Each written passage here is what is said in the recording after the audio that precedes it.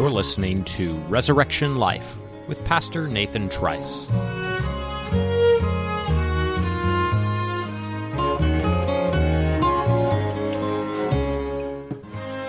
Greetings, church family of mine at Resurrection Presbyterian Church, and welcome back, all of our friends, to another podcast of Resurrection Life. So glad that you found us here in a veritable sea of podcast options these days.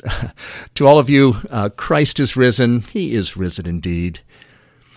Friends, I regard my sermon series through the Gospel of Matthew to be one of the most important that I've ever preached, and especially so those final messages on the Great Commission.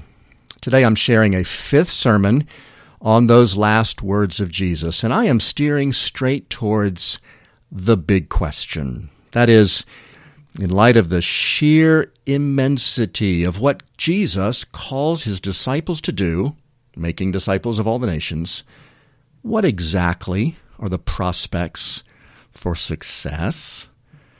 Should we think of this as a lofty goal, but on the other hand be very realistic that it will actually never be accomplished?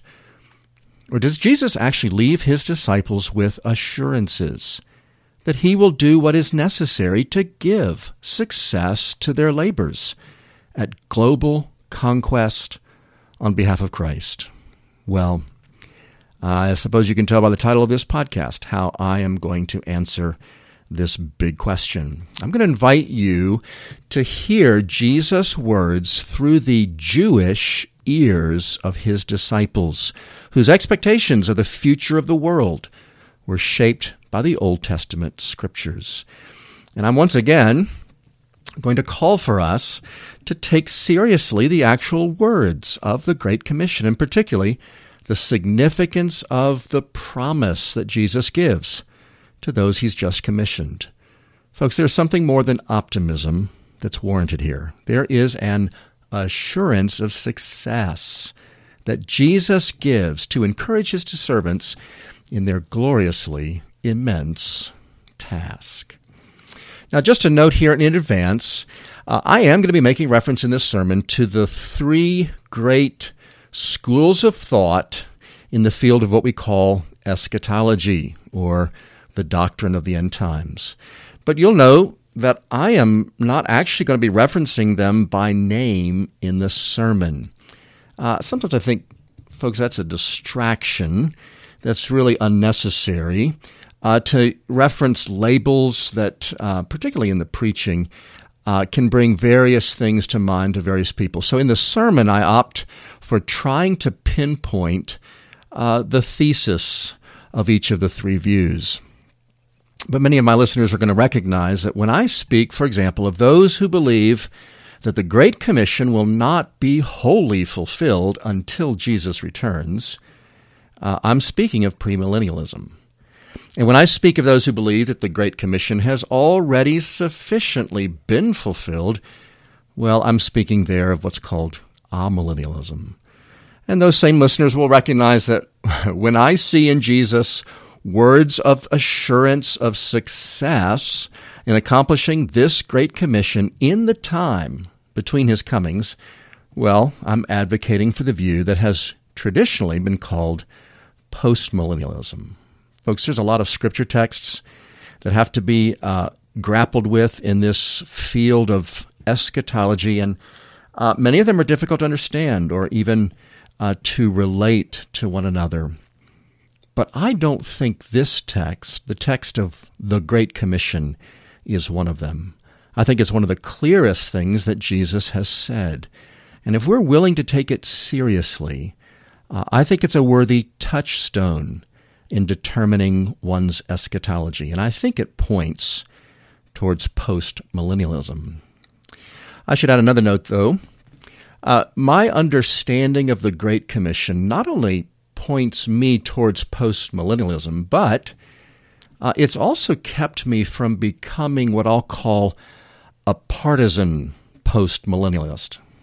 By partisan, I mean someone who is perhaps prone or inclined to run down other schools of eschatology in order to promote his own view. And the reason for this is a conviction that I've actually acquired since preaching on the Great Commission. And that conviction is this: all three schools of thought have historically included people with very robust views of what Jesus calls for in discipling the nations, and also very ambitious and impressive efforts to accomplish that in their day.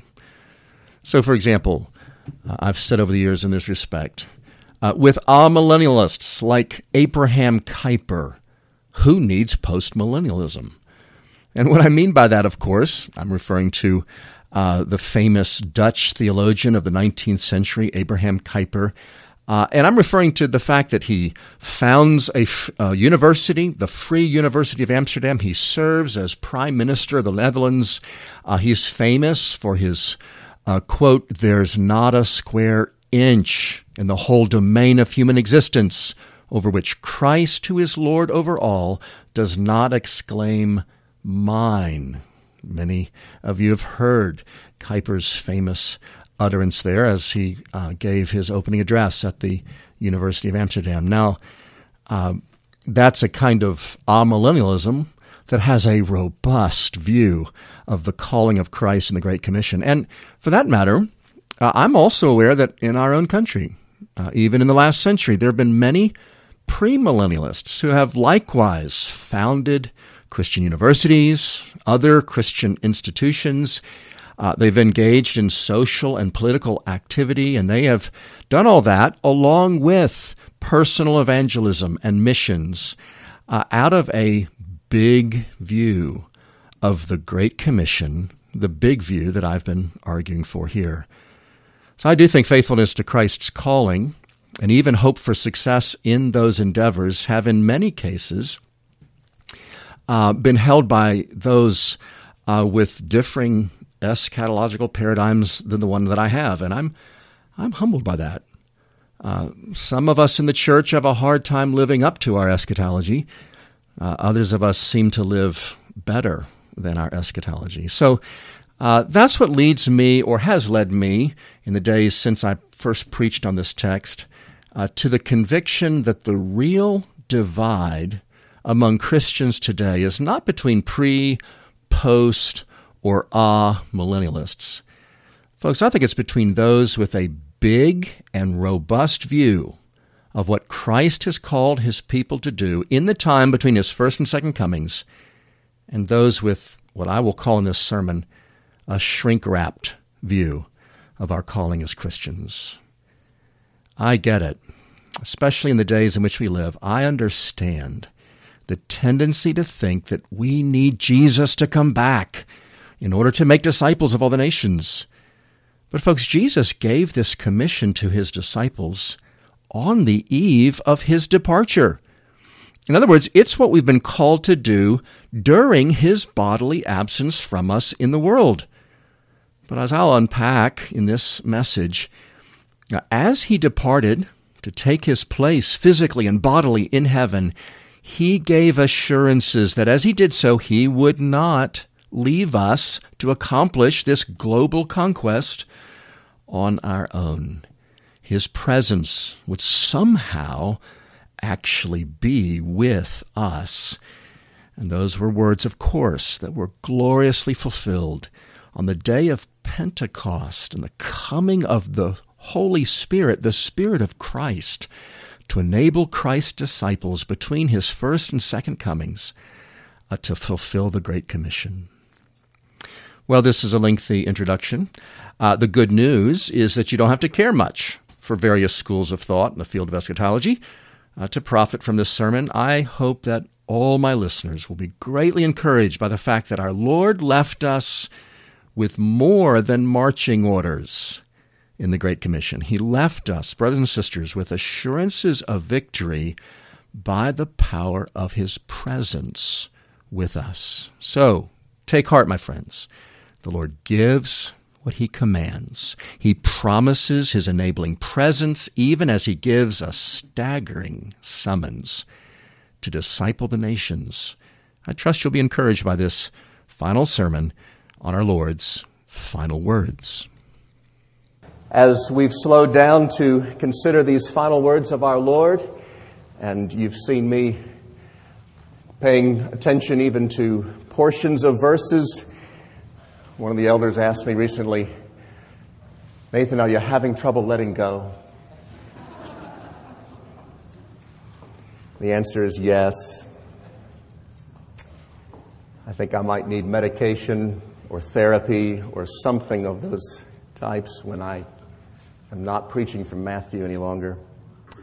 But I have one more sermon, brothers and sisters, and it's a sermon I've been working on for quite a long time. You may be tempted to say, actually, that was 3 sermons, but it's going to be in just one morning. I want to read this passage one more time, and as I do, let me say to you, each time I've read it, I found myself thinking, I am surely not reading this the way Jesus said it. I don't know what he sounded like when he said this. Did his voice go up? Did it go down? Did he just measure each word? I don't know. You can join me in wondering that as I simply read them one more time in your hearing. Now the 11 disciples went to Galilee, to the mountain to which Jesus had directed them. When they saw him, they worshipped him, but some doubted. And Jesus came and said to them, "All authority in heaven and on earth has been given to me. Go, therefore, and make disciples of all nations, baptizing them in the name of the Father and of the Son and of the Holy Spirit, teaching them to observe all that I have commanded you. And behold, I am with you always to the end of the age." Amen. We've seen how immense this calling is that Jesus gives to his disciples in these final words, not just to these disciples, but to all the disciples that would follow them. It's a calling of global conquest. We've also seen the means that he directs them to use in fulfilling this calling, tools of dominion of water and of words. And along the way, we've been wondering, is this an impossible task to be fulfilled with useless tools? Or is it something else? This morning we need to face squarely this question: what are the prospects of success in achieving this great commission? Is Jesus just giving the disciples something big to shoot for? Or is there to be found, even in these words, some assurance that we will achieve what he's called us to do? What assurances are there, if any, that all the nations will be made disciples by means of water and words? It should be fairly obvious that that hasn't happened yet. So what's the chance of it ever actually happening? What are the prospects of success in fulfilling the Great Commission? This morning, we want to first look at assurances the disciples already had that the nations would become disciples. And then secondly, we'll look at the assurance of success found in Jesus' words of instruction. And thirdly, we'll look at the assurances of success found in Jesus' words of promise. We'll divide our time in those 3 ways this morning. As the disciples hear what Jesus says to them, I want you to recognize they already had assurances that all the nations would become disciples. As we might say, when Jesus says, make disciples of all the nations, they already had a category for that. They would have gotten this from their Bibles, from the Scriptures. We call them the Old Testament Scriptures. The Old Testament Scriptures are full of assurances that the day is coming when all the nations would become servants or disciples of the one true God. Now, we can't look at the whole Old Testament. We're going to have to look at representative passages, but we want to look at them together this morning to recognize what the disciples already had as they heard Jesus' words. Let's go to the Psalms as our main source this morning. Middle of your Bible, crack it open in the middle and turn to Psalm 22. And look with me at verse 27 and 28.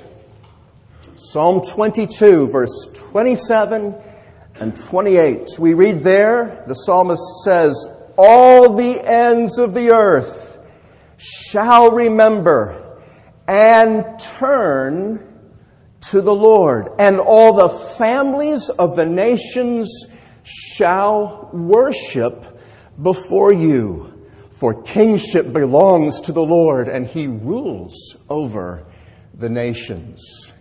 The psalmist is anticipating a time when all the nations will realize they were wrong not to worship the God of Israel. And they will turn. They'll repent of that. And they'll begin to worship the one they now know is actually the king over all the nations. Turn to Psalm 65 and the first couple of verses with me. Psalm 65, the first two verses. David writes here, praise is due to you, O God in Zion, and to you shall vows be performed. O you who hears prayer, to you shall all flesh come. Come and do what? Praise. That's how the psalm has begun. Praise is due to you. All men owe you praise. And that will one day come about, the psalmist says in Psalm 65. Turn over to Psalm 86. And you'll see something very, very much the same. Psalm 86, we'll look at verse 8 to 10. The psalmist says, there is none like you among the gods, O Lord, nor are there any works like yours. All the nations you have made shall come and worship before you, O Lord, and shall glorify your name. For you are great and do wondrous things. You alone are God. The reason he says in verse 8, there's none like you among the gods, is because he's very conscious that all the nations have gods. All the nations worship. They all have gods to whom they come in their worship, but there is no God like the true God. And the day is going to come when the nations will see this. And all the nations, you hear that expression again, don't you? All the nations you have made will come and worship before you. Turn to Psalm 138. For one more example from the Psalms of this way of speaking, we could multiply these examples. These four will suffice. Psalm 138, verse 4. All the kings of the earth shall give you thanks, O Lord, for they have heard the words of your mouth, and they shall sing of the ways of the Lord, for great is the glory of the Lord. Now this is another way of saying the same thing. All the nations coming to serve and sing to the Lord is the same as saying all the kings will come and sing of the ways of the Lord. Kings bring their kingdoms when they come. This is the concept of the psalmist. So as the disciples hear our Lord Jesus speaking of all the nations, They were good psalm singers, and if for no other reason, they would have recognized that there is already found in the Old Testament Scriptures these repeated assurances that the day is coming when all the nations will serve the Lord and worship Him.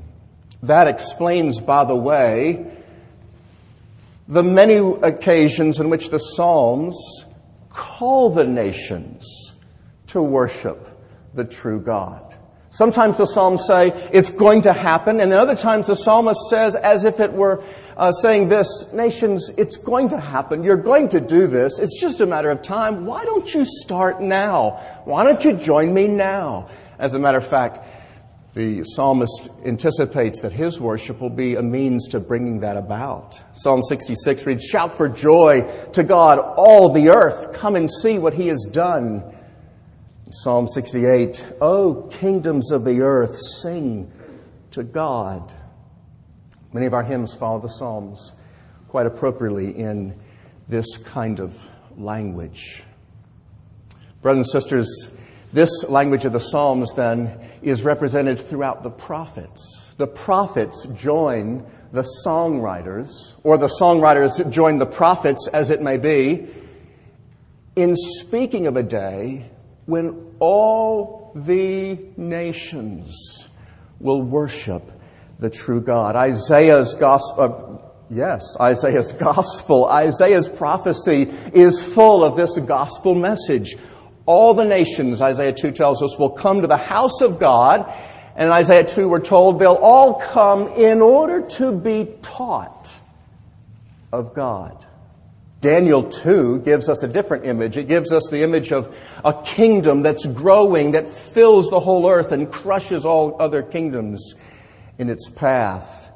Zechariah is the messianic prophet. He's the one who speaks so much of Messiah coming. And in Zechariah 9, Messiah, we're told, will speak to all the nations. And His dominion will be from sea to sea. The language of all the nations then is found throughout the prophets, and I want you to know that the prophets are not just content to speak in generalities. At times they descend to particularities. They actually name the nations and prophesy when they will come and worship. Isaiah does this in particular. Listen to what he says about Egypt.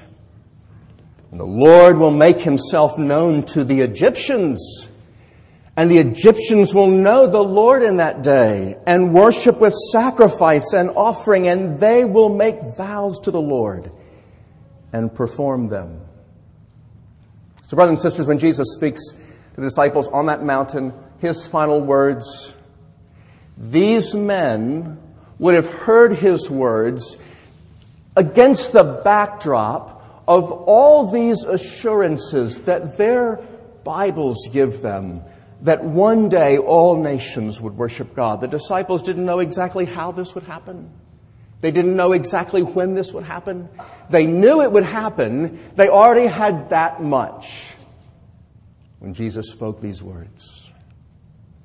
Now let me take an important excursus here, otherwise known as a rabbit trail. Actually, it's not a rabbit trail, but it will sound like one for a few minutes. You are probably aware that Christians, as they have sorted through all these words of promise or assurance from the Old Testament about a time when all the nations will come and be worshipers of the one true God, they have taken varying views of how and when that's going to be fulfilled. Let me tell you two broad ways the church has accounted for this all nations language in the Old Testament. The expectation that all the nations become servants or disciples of God. One perspective is this perspective. Many Christians believe that this is literally going to be fulfilled. All the nations will become worshipers of God, but this won't be fulfilled until the day that Jesus returns to this earth. And by His own physical presence and power brings about the submission of all the nations. In this view, those things that I've just been reading, reminding you of from the Old Testament, those things are taken very seriously. There seem to be immense promises. Indeed, But in order for them to take place, in this view, Jesus ultimately is going to have to come back. He's going to have to rule for a time, most likely in Jerusalem itself. And in terms of this Great Commission, Jesus is telling his disciples to make disciples of all the nations, but that's actually not going to be possible until Jesus returns. That's one way of accounting for the all nations passages of the Old Testament. Another perspective that many Christians hold is this one. The all nations that I've just been referring you to throughout the pages of the Old Testament, all nations talk is referencing worshipers coming from all the nations. It's not all nations literally. It's all nations in a representative fashion. There's coming a time when there's going to be people from all nationalities that come and seek to learn from the Lord. Those predictions then are seen to be fulfilled by the Gentiles entering the church. The church sends missionaries throughout the world, and people, as they come from every nation, fulfill this Great Commission. So in terms of the Great Commission, by this perspective, Jesus says, make disciples of all nations, and in a very real sense, we already have. Now you need to have those two broad perspectives in mind as we continue. Have you become familiar enough with our Lord's final words to recognize how neither of those two perspectives about all the nations lives up to our Lord's final words? Brothers and sisters, I want to say to you that everything you need to know about the prospects for success of the Great Commission are actually found right there in the Great Commission. The Great Commission divides into two parts. They're the next two parts of my sermon this morning. The Great Commission divides into words of instruction and words of promise. And looking one more time at those words of instruction or commandment, words of promise or assurance, we'll hear a third perspective on the prospects of success of all nations coming to be disciples. So let's turn secondly this morning at the assurances of success found in Jesus' final words of instruction. Those are the words, go therefore and make disciples of all nations. That's the meat, the heart of the word of instruction. Now, keeping in mind those two perspectives that I've already given to you, if I had to choose between those two perspectives, if you had to choose between those two perspectives, I'd hope you'd choose the first one. Easily.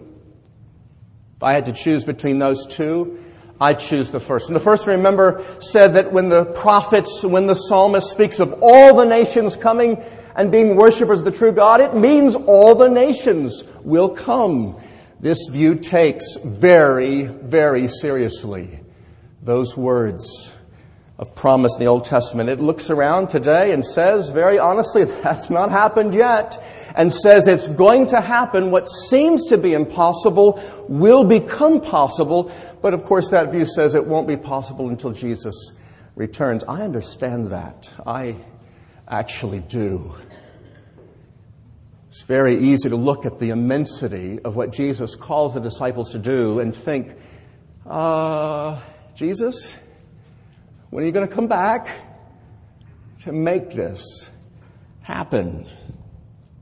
I think that's actually the way the disciples were thinking when, as Acts tells us, they come to him in his resurrection appearance and say, is this the time that you're going to restore the kingdom to Israel? You hear that? You hear what they're saying?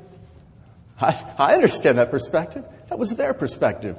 And then Jesus says, no, you are going to restore the kingdom. You're going to go and make disciples of all the nations. Do you see, brothers and sisters, how the Great Commission answers that first expectation, if you will call it the not until He returns prospects of success. Jesus doesn't say He's going to make disciples of the nations. He says we must. The very things that many of us are tempted to think can't possibly happen until He returns are the things that He tells His people to accomplish in the interim until He returns. I sometimes think that some Christians hear the Great Commission as if Jesus said this: go and make disciples of all the nations, and when you're utterly exhausted and you realize it's impossible to do, I'll come just in the nick of time. I'll make sure that the agenda succeeds. Brothers and sisters, remember what we learned a few weeks ago about what Jesus does in defining the nature of the coming of the kingdom. He does that here. Remember how we saw, He says to them, in effect, the kingdom has come. He says that when He says, all power and authority in heaven and earth has been given to me. The kingdom has come because the King is now ruling. But we also recognize that He was saying the kingdom will come through what Jesus calls us to do. Whatever they would have thought as they heard those words, they would have recognized Jesus was giving them responsibility to bring about the great hope of the prophets. Jesus was not going to just wave His hand like He did to the wind and the waves and make everything okay. He was commissioning them to bring about the conquest that the ancient Scriptures foretold. I don't know how to explain our Lord's absence physically from the earth if this is not what He was doing there on that mountain. If the agenda of gaining the nations will sit essentially, ultimately in neutral until He returns, and why has He gone and why has He taken so long? But if, contrariwise, He has taken to Himself the reward of His labors and from heaven is directing the coming of the kingdom on earth through those He's commissioned by these final words, then it all comes together. He actually is in Jerusalem. He actually is ruling and reigning through His people. That's how Paul speaks of Jerusalem. He speaks of it as the Jerusalem above. That's how the writer of Hebrews speaks of heaven where Jesus is. He speaks of it as the heavenly Jerusalem. John in Revelation speaks of it as the new Jerusalem. Let me ask you before I move on, do you think it might have the tendency to take a little of the air out of the tires of the Great Commission to think this isn't going to be fulfilled until Jesus comes back? Can you see that?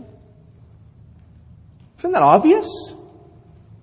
Wouldn't it take a little bit of the air out of the tires of this Great Commission if that's our perspective? He says to go and make disciples of all nations, but it's not going to happen until He comes back.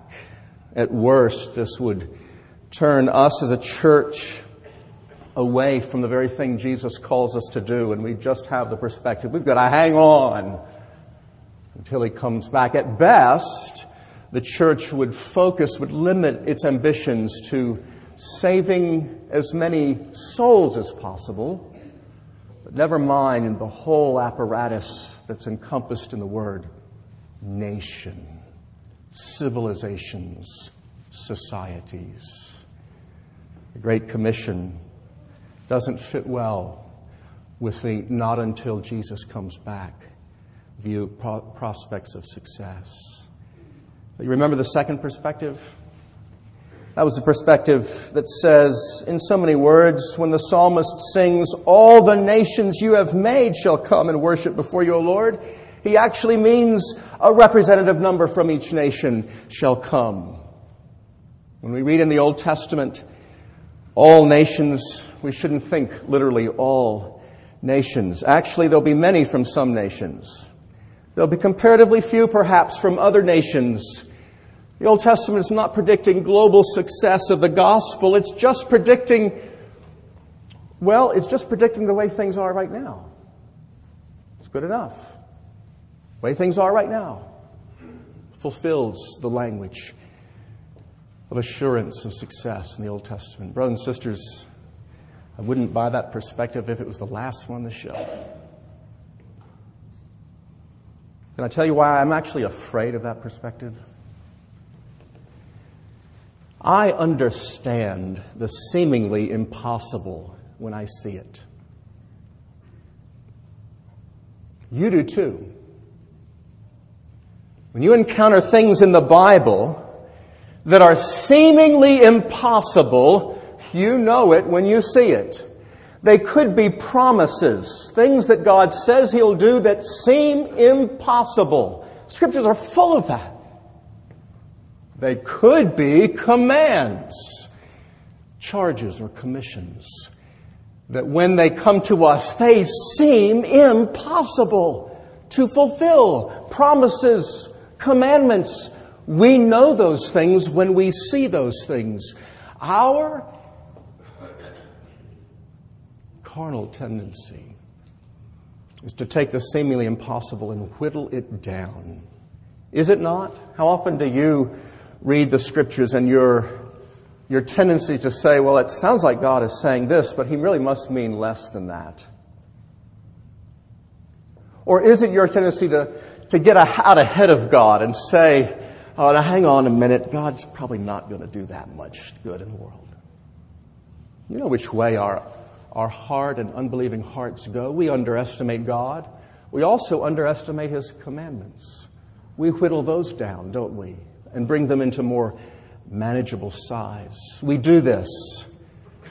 And this perspective, some from every nation perspective, does this. It shrink wraps some really great things found in the Bible. I'll give you a couple of examples of ways we can shrink wrap big things in the Bible. The Scriptures that I've been reciting to you speak about the gospel succeeding, about people turning to God in repentance and faith. It's a way of shrink-wrapping that to saying that the time when the glory of the Lord covers the earth like the waters covers the sea, that's going to be fulfilled when God just kicks out all the unbelievers. He just brings that about by judgment. Well, that is going to happen. Here's what the Scriptures summon us to believe. God's redemptive purposes are so large that it's His pleasure to bring the nations voluntarily to worship at Jerusalem, in the language of the prophets, to bring them to praise the Lord. It is a work of gospel increase. Isaiah puts it this way, the root of Jesse, Messiah, all the nations will inquire of Him. Isaiah 49, Israel will be a light for the nations. My salvation will reach to the ends of the earth.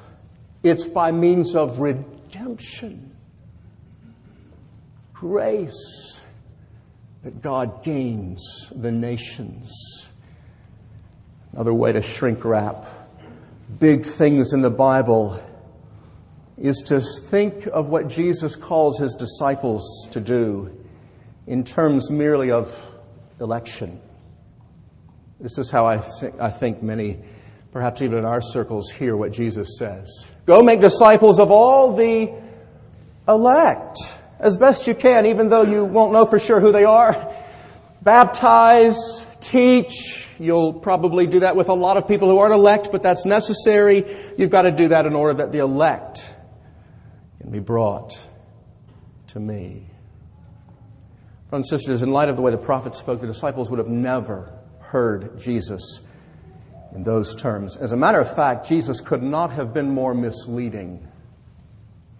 If that's what He meant when He chose these words. No, I didn't mean actually the whole nations. I didn't mean make disciples of all the nations. I actually meant just a number that I'm not going to share with you, and people that I'm not going to identify for you. and they're in the nations, so go find them. Jesus is not speaking this way to these men of Jewish expectation. Jesus, they would have heard him say, was not calling them to make some disciples from the nations. He was actually calling them to make disciples of all nations. Do you think that it might take just a little of the air out of the tires of our fulfillment of the Great Commission to think Jesus is calling us to make disciples, not the nations, just some from each? I'll admit to you there's some appeal to this. It would take preachers of the gospel, in particular, off the hook. They wouldn't actually be setting their sights on whole communities, cities, with their churches, nations of the world. They just strive to be faithful and know that the elect will eventually be saved. Presbyterians, you are not called to make disciples of some invisible number of people that God hasn't shared with you the identity of. You're called to Christianize those you meet. You're called to work towards the Christianizing of the nation in which you live. By your giving and by your prayers, you're called to Christianize all the nations.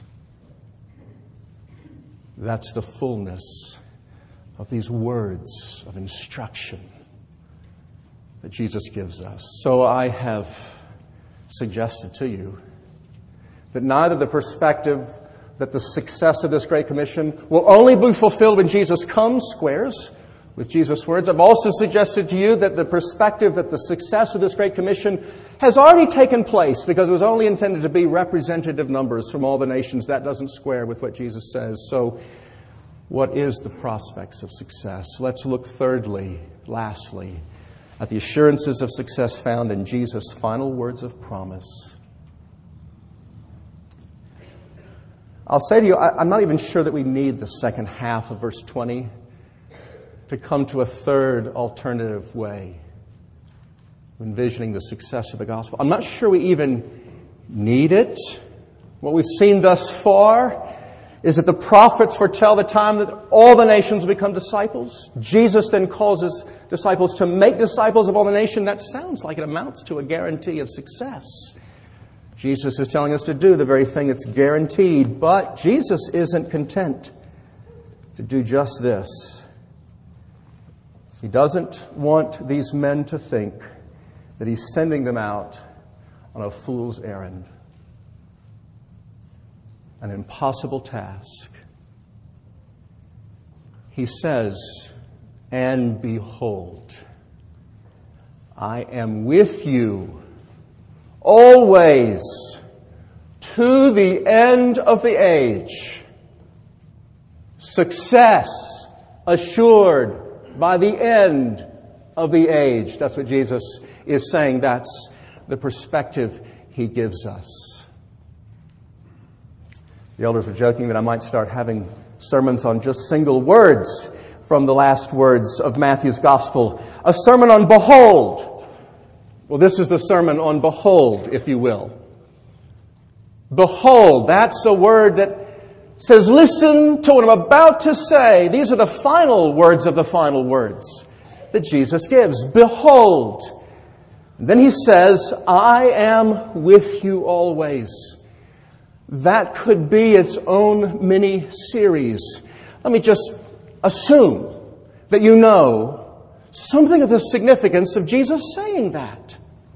Jesus sums up in those words everything that he was promised to be by the prophets. Emmanuel, God with us. He says, I am with you, and that stands in stark contrast to what's about to happen. Jesus is about to leave them. But he says, listen, I am with you. You know that those words are dramatically fulfilled. In Acts 2, when Jesus sends from his presence at the right hand of the Father the Holy Spirit, And the Holy Spirit is the means by which Christ indwells His people and equips them for their service to Him. And you know you've experienced the fulfillment of these words, I am with you, if you are truly a child of God, because you have another life in you, that of Jesus Christ, through His Spirit. Now see, that could have been a whole little sermon series. See how restrained I've been? I simply want you today to realize why Jesus is saying this. Why does He say, I am with you, always, to the end of the age? Why does He say that after just giving them a seemingly impossible task? Children, I know this has been a heavy sermon for you, so I need your help now. I need you to ask this question of yourselves. Think with me about this. I think you know exactly what Jesus is doing with just a little thought. If you had a father or mother, wise and thoughtful, of course, in a very deliberate way, sit down with you and say, for the first time, I want you to rake all the leaves in the yard. You've never done that before. The yard is immense. It goes on and on. And especially this time of year, the leaves go as far as the eye can see. And you hear your parents say, I want you to rake all the leaves in the yard. And then your dad said, and I'm going to be right there with you. Oh, I understand. He's giving me an impossible task, but He's also telling me He's going to be helping me. Or ladies, perhaps your mother sits down with you for the very first time and says, I want you to make supper tonight. The whole thing? Yes. Set the table, everything involved in the meal, putting away all the dishes. And then your mom says, and I'm going to be right there with you. Oh, you so scared me, Mom. That's what you'd be saying, wouldn't it? That's what Jesus is doing. That's exactly what Jesus is doing. No, not exactly what Jesus is doing. Can I tell you how it's far beyond the things that I've just chosen to illustrate? Jesus is able, in a way your parents are not children, actually to say, as I send you to disciple the nations, I will actually be in you, working through you. Your parents can't say that. Jesus is saying that. Jesus, when He says, I am with you to the end of the age, He's saying, yes, you can do this. Yes, you will do this, because I am with you. The working of the church to disciple the nations is the working of Christ to disciple the nations. That means, brothers and sisters, that Jesus is tying His glory to our success in making disciples of all the nations. What are the prospects of success then? They're pretty good. We rise or fall together. Are we going to fall? Is Jesus going to fall? 1,000 times no. This third perspective on the prospects for success in this Great Commission is fairly simple, actually. When the Psalms and the prophets, when Jesus speaks of all the nations being made disciples, they mean it. When Jesus tells us to bring about this state of affairs, glorious state of affairs, by means of water and words, He means it. And when He says to us that He'll be working in and through us to bring all this about, He means it. All the nations, disciples of Christ, by the end of the age. Brothers and sisters, the question is not really ultimately for the disciples who first heard these words or for you and me. A question of what they mean. They can only made to mean something different with some great effort. The question is whether we will shrink down these words to something more manageable, more believable. I think it is easier for Christians often to believe that Jesus has forgiven them their sins than that He is going to bring salvation to all the ends of the earth. They ought to be both pretty hard to believe. Jesus doesn't tell us how long this will take. Till the end of the age, He tells us what He wants us to do. He assures us He's going to make our labors as a church through the ages successful. You realize what we've been trying to do this morning? We've been trying to peer into the future. That's what we've been trying to do. We're not unique as Christians in trying to do this. There are a lot of people who do this. Economists do this. Investors do this. Meteorologists do this with some success, not always. Businesses who are seeking to be on the cutting edge of technologies, they do this. They peer into the future as best they can. And you know what? Everyone has, as a resource to do that, they have the past and the present to try to determine something of the future. A lot of Christians get their eschatology merely from those two things: the past and the present. And so it depends on the time you find yourself in the history of the church. If that's your sole criteria for peering into the future, what you think the prospects of success are going to be. If you're down in the bowels of superstition in the medieval period, you may not think there's much prospects of success. Or if you're groaning as a persecuted church under a communist nation, you may not think there's many prospects for success. On the other hand, if you're on the wave of reformation and revival, great awakening in our own country, you might, if you're just going on past and present factors, you might be very optimistic. Brothers and sisters, we have better than that as Christians. The only foundation we have for peering into the future and for daring to ask this question: what are the prospects of all the nations becoming disciples of Christ? The only foundation is the Word of God. It's of the essence of the Christian religion to believe what the Bible says, no matter how bad it sounds or how good it sounds. I want to, this morning, as I conclude, simply say, I give you permission to do what many of you want to do, to believe that God is really that good and that great to make disciples of all the nations, to believe that what He has called us to do, He intends to enable us to do.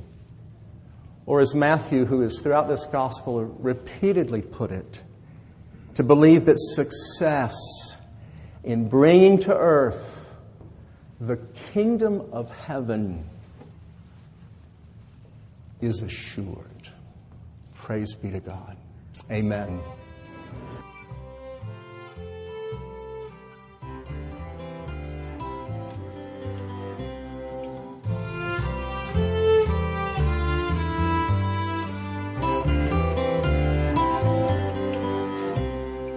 You've been listening to Resurrection Life with Pastor Nathan Trice, a ministry of Resurrection Presbyterian Church in Matthews, North Carolina.